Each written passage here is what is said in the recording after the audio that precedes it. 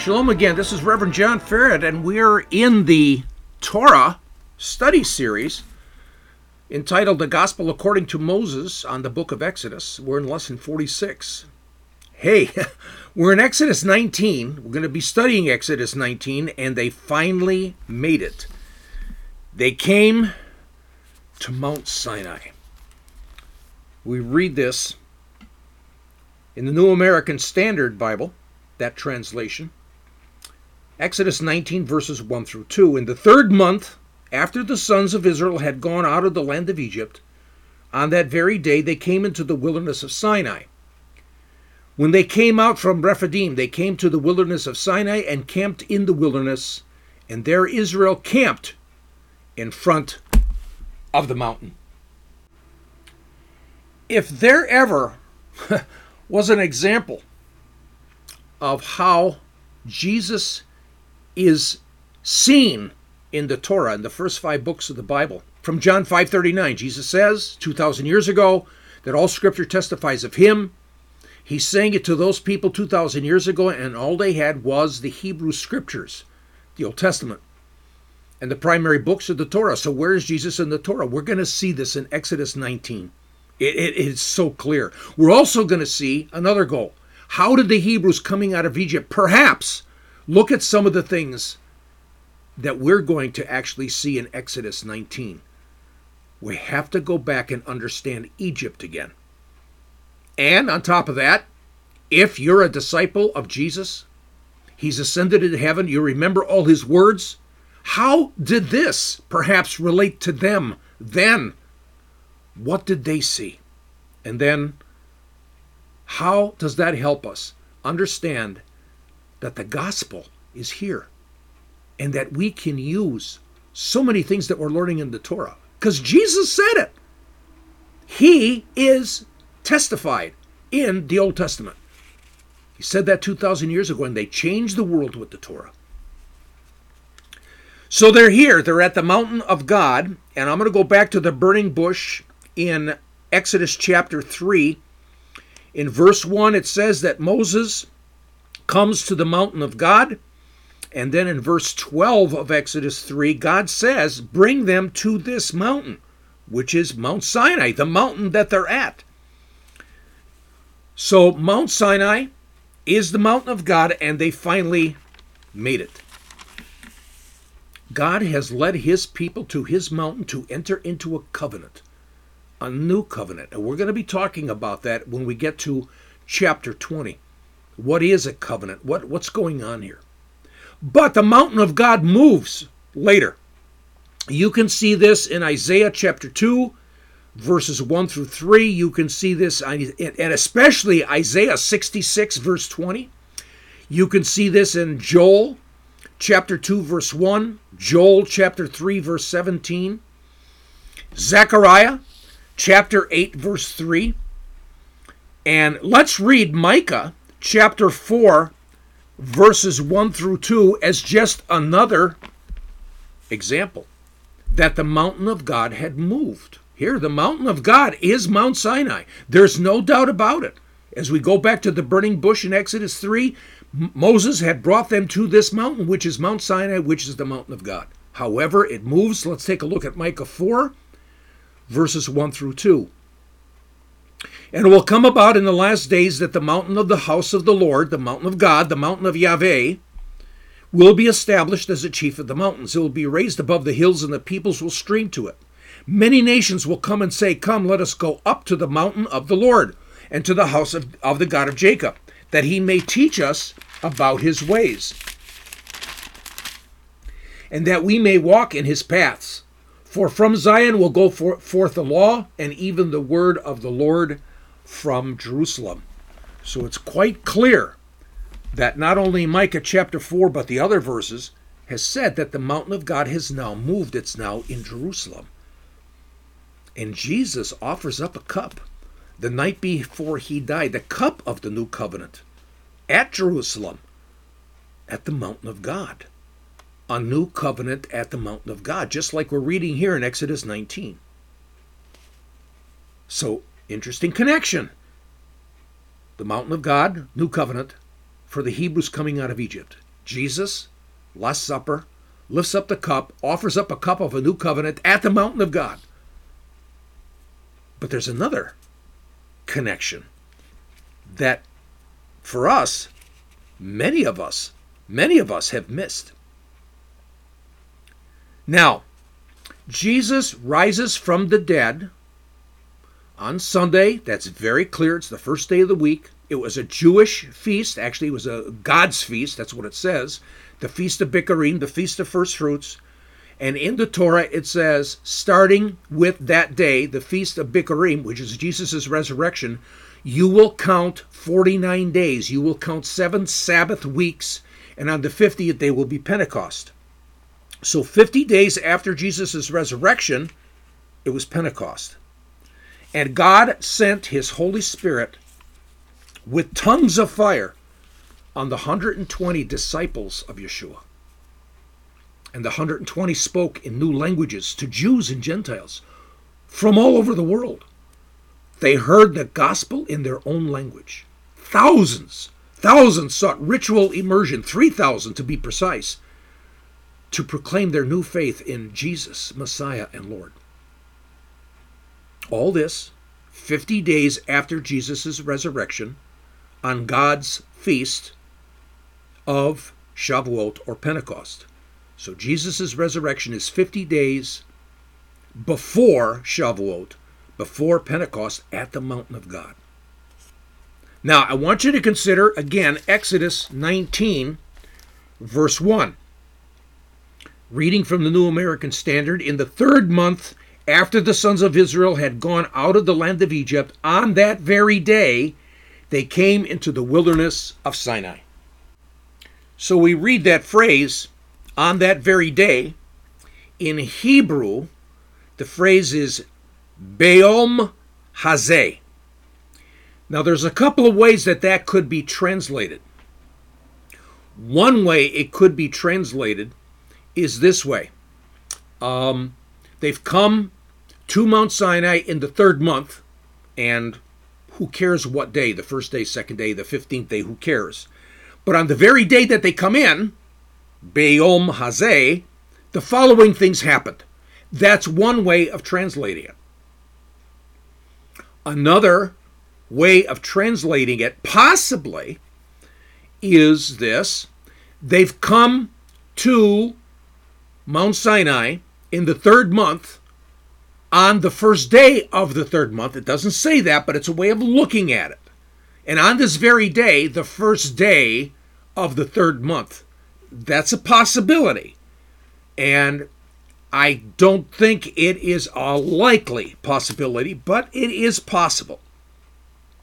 Another possible realistic translation of Be'om Hazeh, on that very day, is on that very day means the day we're talking about on this very day takes on the number that was just specified, the 3rd month. So in other words, we're talking about the 3rd month, or the 3rd day of the 3rd month, that very day, connecting it to the number of the month. Now this is a possibility, and I find it fascinating. First, going back, the Hebrews left the next morning after their Passover dinner, their first Passover dinner. They left on the 15th day of Nisan. And again, all these are lunar months. So day 15 is the first day of the journey. Day 15 of the month of Nisan is the first day of the Exodus.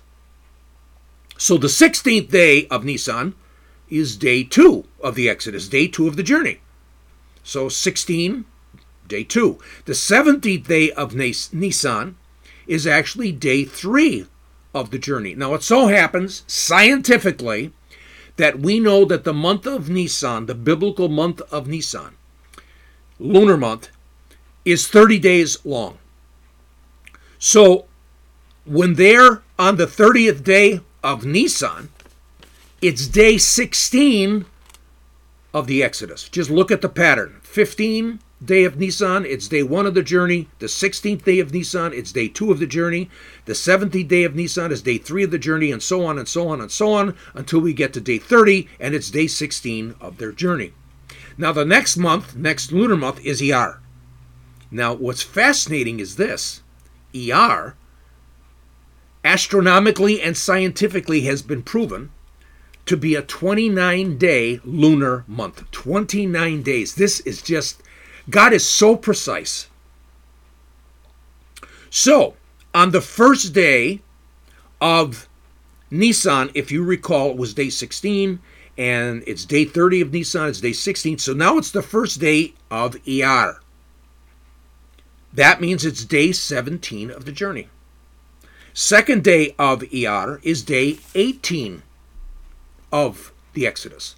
The third day of Iyar is the 19th day. So on and so on and so on. And we come to the 29th day of Iyar, the second lunar month. And following the pattern, it's pretty clear to see that it's the 45th day of the Exodus, the 45th day of their journey. Now they come, and now it's to the third month. Remember, the 29th day of Iyar was the 45th day of the journey. Now it's in the third month. The third month, lunar month, is Sivan.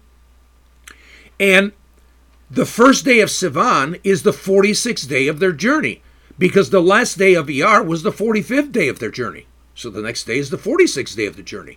The second day of Sivan is the 47th day. And the third day of Sivan would be the 48th day of the Exodus.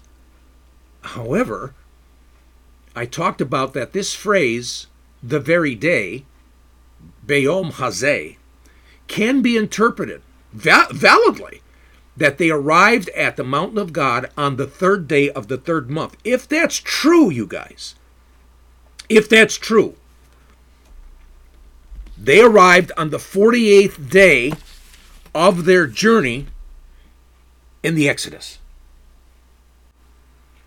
Now in Exodus 19, verse 10, God gives some very specific instructions. He says, the Lord also said to Moses, go to the people and consecrate them today.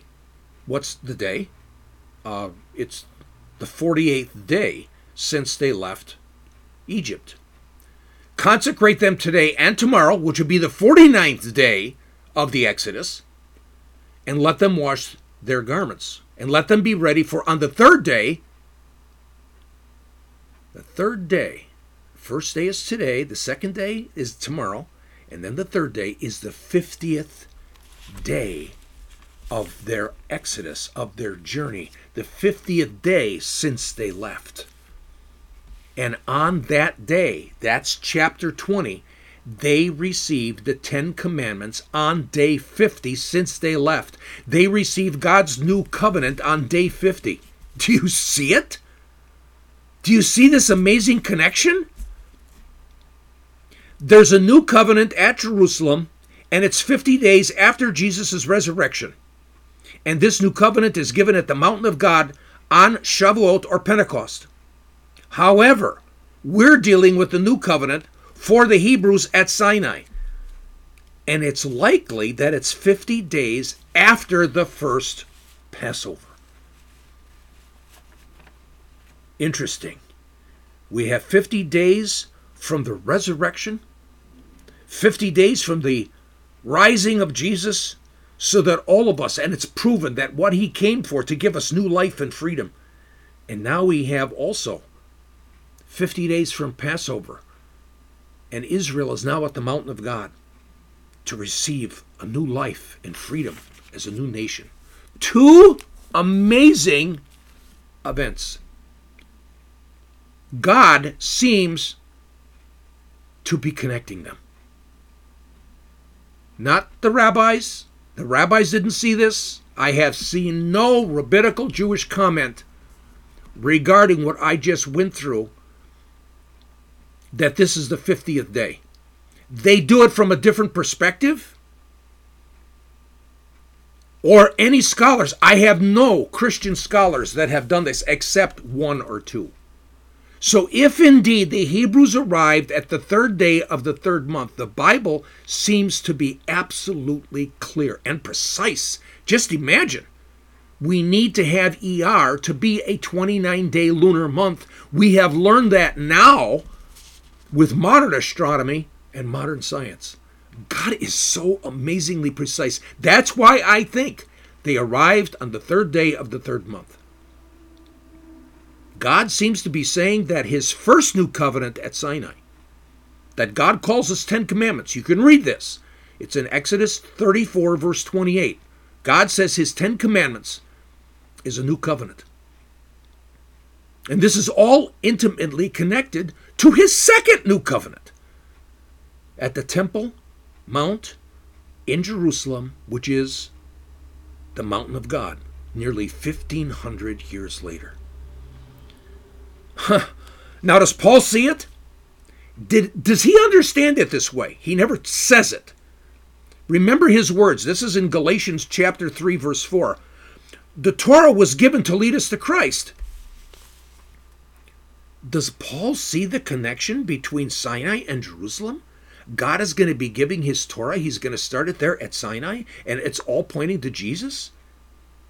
Is Paul seeing the connection between Sinai and Jerusalem, like we're seeing it right now? Years later, many years later, after Jesus' ascension, way after 70 AD, the Jewish rabbis conclude that the 10 commandments were given on Shavuot or Pentecost. Now, they arrive at this conclusion in a variety of different ways. One of the ways they arrive at it is, remember I told you that Bayom Chazeh could be interpreted that the Hebrews arrived on the first day of the third month, and on that very day, on the first day of the third month, all these things happen. And based upon that and counting, they come to the date of Shavuot or Pentecost in the month of Sivan, the way it's celebrated today. The problem is the rabbis add in a lot of other stuff that's not in the Bible. Again, it's the concept of midrash, and they're putting words in the Bible's mouth. And what they're doing is making conclusions based upon their opinions and views. Now, in a sense, you might say, wait a minute, John, aren't you doing that too? Well, yeah, however, we're looking at a very realistic way of interpreting the very day as it's related to the third month, and I'm not adding anything else in there. I think when we look at the fact, scientifically, with regards to lunar months, counting day number 1, which is Nisan 15, the way we went through that count, it's a more realistic way of looking at this. Now, this happens years and years after Jesus' day. Shavuot or Pentecost takes on a new meaning. However, in Jesus' day, Jewish scholarship teaches us that Shavuot or Pentecost was not in remembrance of the giving of the 10 commandments. The rabbis didn't get this until perhaps the 9th century AD. Let me read for you from a Jewish website called thetorah.com. And their statement is, when Shavuot figures in our prayers, we call it the time our Torah was given, a phrase of which the earliest record we have is the Seder Ram Amram, a 9th century Gaon of Surah. The gift of Torah is certainly an occasion for joy and celebration, but the Torah never calls the festival, meaning Shavuot or Pentecost. The Torah never calls the festival by this name nor anything like it.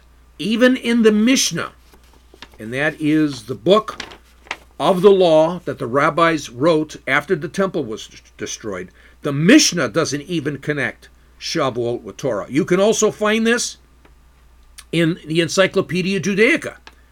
You can also find this in the book by Chaim Schaus, He's a proven Orthodox Jewish scholar in his book called The Jewish Festivals. But regardless, it seems like God was already making the connection. The rabbis missed it, and so did we. He's making this connection in Exodus 19. His first new covenant, we're going to see that it's the Ten Commandments, was meant for all people, Jews and Gentiles alike. We're going to see aspects of, when we start studying the Ten Commandments, that the Ten Commandments were meant for all people, for the entire world. And how this is connected to the second new covenant, also meant for the whole world, as we read in John 3:16, where it says that God so loved the world that he gave his only begotten Son. We see this again in Paul's words. That's why I say, did Paul see this? Paul teaches in Romans 10, verse 4, that the purpose of Torah, the goal of Torah, the result of Torah is Jesus.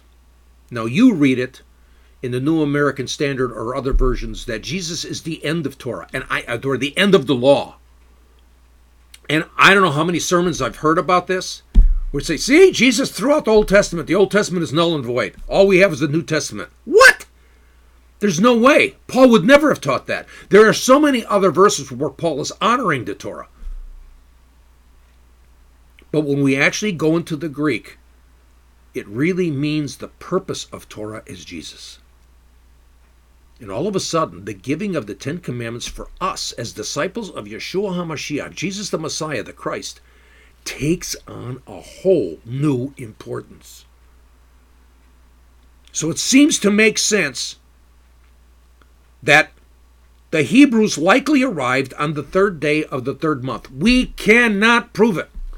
However, Beyom Hazeh, this very day, is a valid alternative translation, or a translation that gives us meaning that they arrived on the third day of the third month.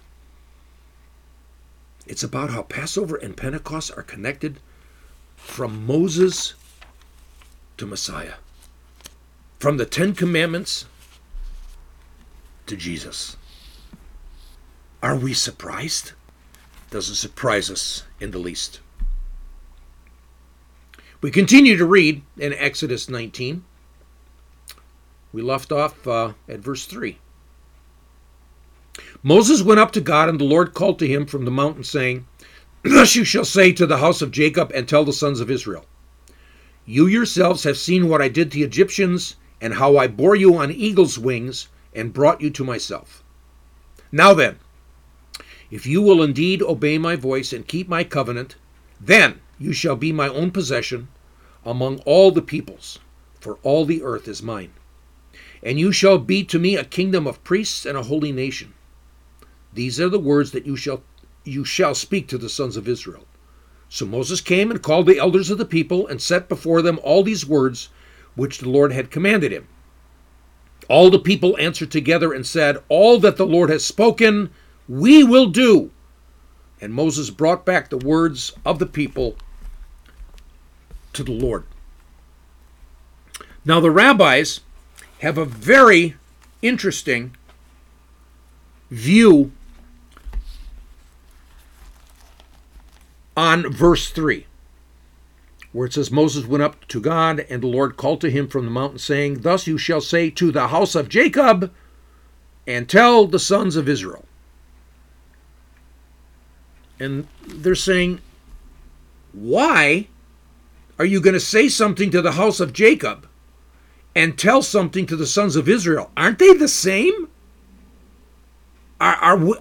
Is something going on here that God is differentiating between the house of Jacob and the sons of Israel? It doesn't make sense. God does not tell us. But the rabbis make up a midrash because they saw that God seems to be implying that the house of Jacob and the sons of Israel are two different groups. Now, the Bible does not say that, but here's the rabbis looking at this, and they're making up their own meaning here. They're coming up and they're teaching their own opinion as if their own opinion was fact and truth. Now, I think their opinion is very interesting, but the Bible doesn't say that. So for me, I come to these rabbis and said, who are you? Who gave you the authority to put your own words, your own opinions, your own views as the meaning to unanswered questions in the Bible? I have no problem when somebody might say, hey, listen, I have an opinion. I have a view on this. I have some thoughts. And it's only my opinion. Matter of fact, I'm dealing with that right now on Facebook. Happened to be in an interesting discussion. Somebody asked me a certain question. I said, here's my view, here's my opinion, but I can't base it on anything. This is just some thoughts that I have. And so we banter back and forth in a very good way. And so I don't mind if rabbis would say, maybe this is what this is going on. Maybe there's a possibility here, but they don't do it that way. You're going to see this in just a second. They teach it if it's truth. But their midrash that they're doing here for verse 3 about the house of Jacob and the sons of Israel, this midrash shows a very interesting Jewish point of view on the Ten Commandments. And it could be that the rabbis don't even realize that their view actually strengthens some things that we're going to be taking a look at. So we're going to take a look at their midrash on verse 3. So, I'm reading from the Chumash, which is the Orthodox Jewish commentary on the Torah. The word amar, which has been translated as say, implies a mild form of speech. Amar, which is Strong's number H559, basically means to say, to bring up, with no, it doesn't seem to be a firm way of, like a command or, an order, but to say. So when Moses spoke to the house of Jacob, now here's what the rabbis say. Now the way they write it, when Moses speaks to the house of Jacob, he's referring to the women. You see what I'm saying? Their opinion is that the house of Jacob means all the women of Israel. The Bible doesn't say that. And why didn't the rabbi say, what if the house of Jacob is women? Because of the word amar. He was to express the commandments in a manner suited to their compassionate and maternal nature. Women set the tone of the home, and they are the ones responsible to inculcate love of Torah in their children, a task to which their loving nature is best suited. Because of this role, a mother could pray when she kindles her Sabbath candles that in the merit of Sabbath flames, her children should merit the illumination of the Torah, which is also likened to flames. However, the word, and let me see if I can find it. Ve'takid means to relate, and it has an implied firmness or harshness, and they're relating or they're telling the sons of Israel or the children of Israel, which means that refers to the men. He was to teach the commandments in a firm manner, meaning the men. So what's interesting, and I wanted to thank Dennis Prager for this insight, because he brought this up, and again, Dennis Prager has been just a phenomenal resource in helping me understand the Hebrew and also understanding the rabbinical point of view. And here what the rabbis are saying is the house of Jacob is like the women, and the children of Israel or the sons of Israel is for the men.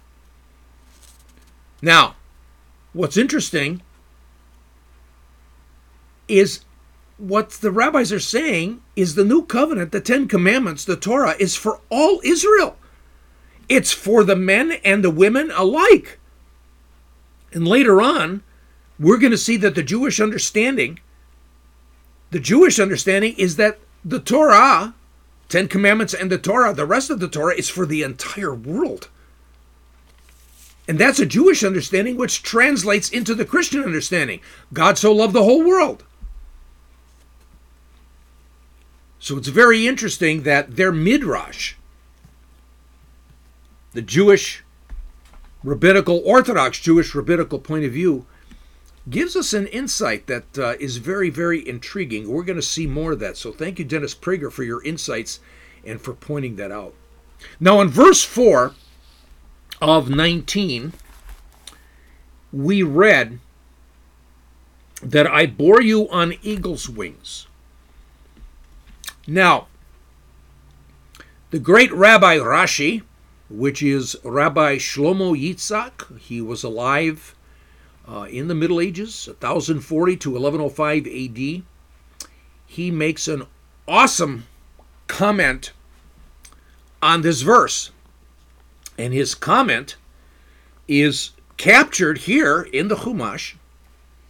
And again, I wanted to thank Dennis Prager for bringing this up, but we're going to have to go into some science on this. And Rashi, his comment on eagle's wings, he says this is an indication of God's great love for Israel. An eagle carries its young on its back so that its own body will act as a shield against arrows. So too, God protected Israel from the Egyptian assault at the sea by moving his cloud between the Egyptians and the Jews.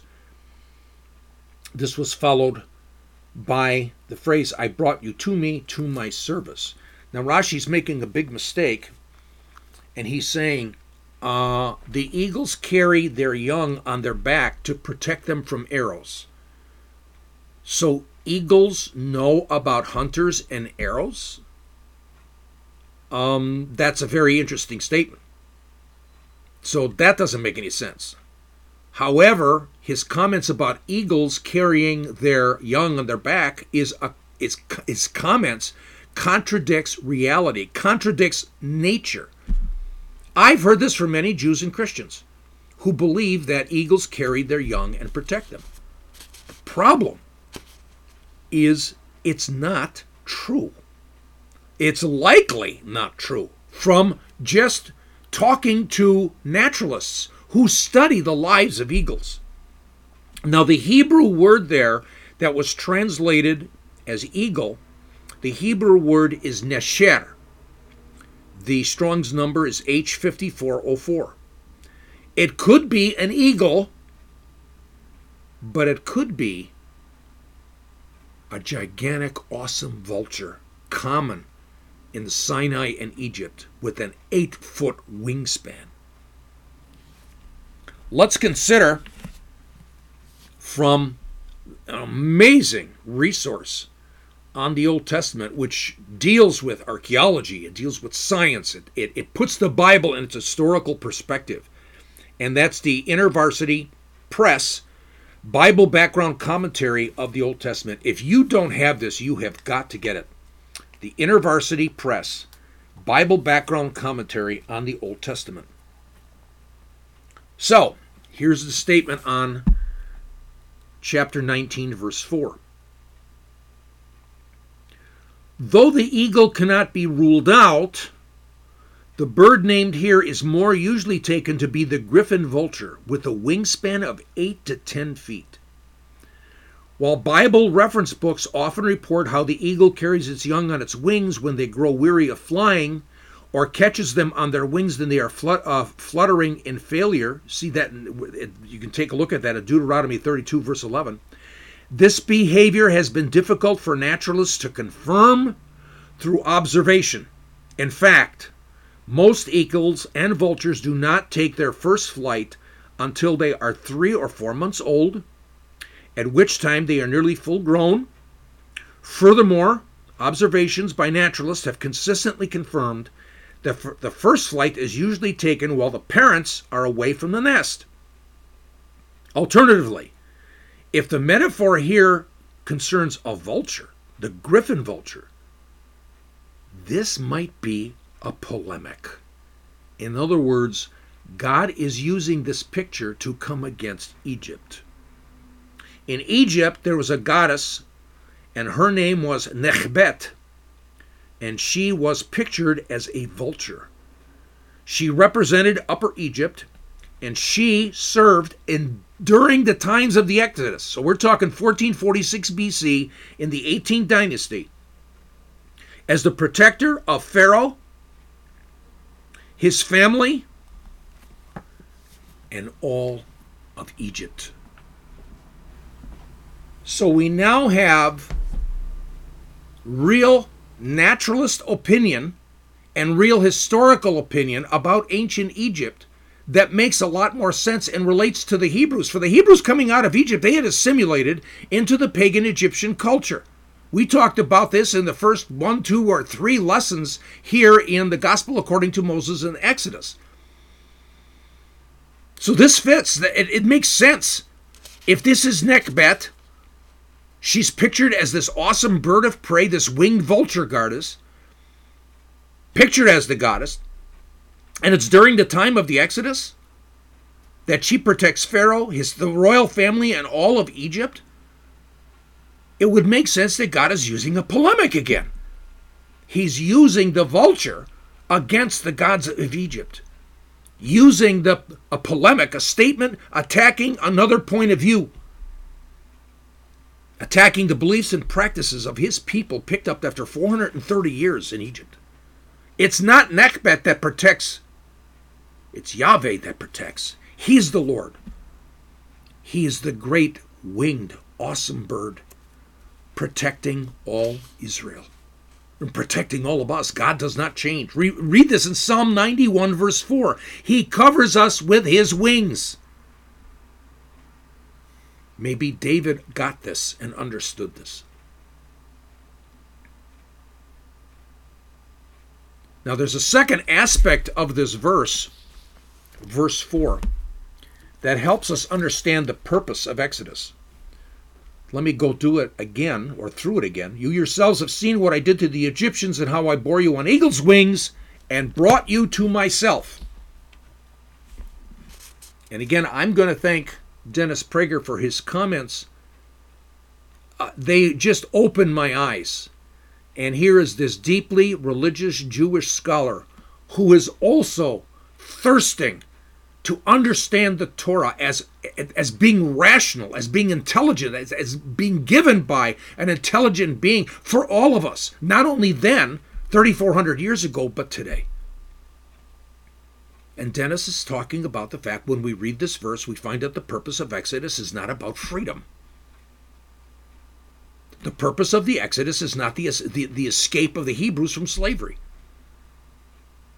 It's pretty awesome. Matter of fact, we're going to take a look at Dennis Prager's comments here from his book called Exodus, the Rational Bible, his commentary on the Torah. So he says, God says he brought the people to me, not as one might suppose, out of Egypt or out of bondage. The reason is the primary purpose of the Exodus was more than rescuing a people from bondage. It was to bring the Israelites to God and his moral law. I like to say yada, that they would come to know God. They would have an experiential relationship with God. They would have a relationship with him, yes, and in his moral law. Prager goes on to say, this is in line with God's repeated instruction to Moses to tell Pharaoh, let my people go so that they may worship me. Now, the actual word worship appears nowhere in the Bible. It's an Old English word that appears in the Bible in the King James Version, and worship, when you actually go back to the ancient the Hebrew, that word worship will be used really in ways that you would say, wait a minute, this does not make sense. Worship is used for the Hebrew word avad. And the Strong's number is H5647, meaning to serve or to work. And the translator said, avad, to serve, to work, for the Lord, to obey the Lord, is worship. However, it also translates the Hebrew word shachah, which is the Strong's number H7812, which is to bow down, to prostrate oneself. And so that's the idea of worship. It's really fascinating how the translators, or what the translators have done, get the word worship out of there, and to really get to the original Hebrew. The purpose of the Exodus is that he wants a people to come and be in relationship to him, to serve him, to love him, and to walk with him. God is creating a nation to be a light of the world, to bring his salvation to the ends of the earth. We read this in Isaiah 42:6. This is about Israel. In Isaiah 42:6, we read, I am the Lord, I've called you in righteousness. I will also hold you by the hand and watch over you, and I will appoint you as a covenant to the people, as a light to the nations. We go to Isaiah 49:6, and we read, he says, it is too small a thing that you should be my servant, to raise up the tribes of Jacob and to restore the preserved ones of Israel. I will also make you a light to the nations, a light of the world. Jesus said that. So that my salvation may reach to the ends of the earth. Now, the English word salvation comes from a very interesting Hebrew word, and the Hebrew word is Yeshua, which is Jesus' name. God is showing his love for Israel. He's showing his love for all of us.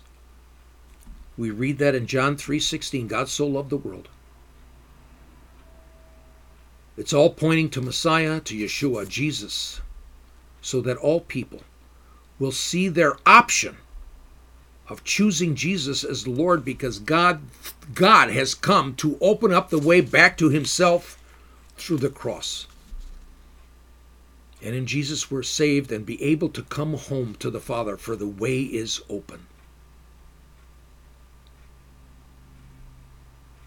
Now there is a specialness here. A specialness about this new nation.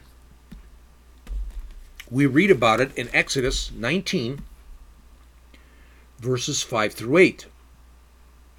Now then, if you will indeed obey my voice and keep my covenant, then you shall be my own possession among all the peoples, for all the earth is mine, and you shall be to me a kingdom of priests and a holy nation. These are the words that you shall speak to the sons of Israel. Specialness of his people. Now, the you in there, studying the Hebrew, is second person plural. It's not first person. So in other words, the you in Hebrew means all of Israel. You all is another way of saying it. They all will be that special possession. A nation of priests, a holy nation. Kadosh. Being set aside, separated, we say holy. And what do priests do? Look up any definition. Priests are mediation agents between God and man. In all religions, they are a way of bringing the common man, the common woman, to God. All Israel, every one of them, men and women, young and old, are priests. They're chosen by God, God's elect, to go into all the world, as we just read, to be a light to the world, to the light to the nations, to bring God's salvation, God's Jesus, Yeshua, to the ends of the earth. But this takes us all the way to the mountain of God in Jerusalem. Jesus is about to ascend to the Father, and he tells his disciples, who serve him as their rabbi, who are his chosen, his elect, that they will go as a light to the world. He called them In Matthew chapter 5, you are the light of the world. And they're to go into all the world to testify of him, to testify of Yeshua, to testify of salvation, God's salvation, to the ends of the earth. This is in Acts chapter 1, verses 6 through 10. So Israel has a seemingly awesome position in God's eyes. An awesome position. And on top of that, so do we. Now in verse 5, it talks about being a special possession. The actual Hebrew there is segula. And the Strong's number is H5459. And segula means a very peculiar treasure. It means a valued possession, a very special, valuable treasure. Israel is God's elect, his chosen people. That's disturbing to a lot of people. You've heard perhaps of replacement theology. And there are people who use the Bible to show that Israel is not God's chosen people, that only Christians are. We need to take a look at this because God never changes. He says that, Malachi 3:6, I am the Lord and I do not change. So right now, we're in our 46th minute, and we're going to hold off on exploring this idea of Israel as God's chosen people. We'll take a look at that in part 2. Until then, shalom.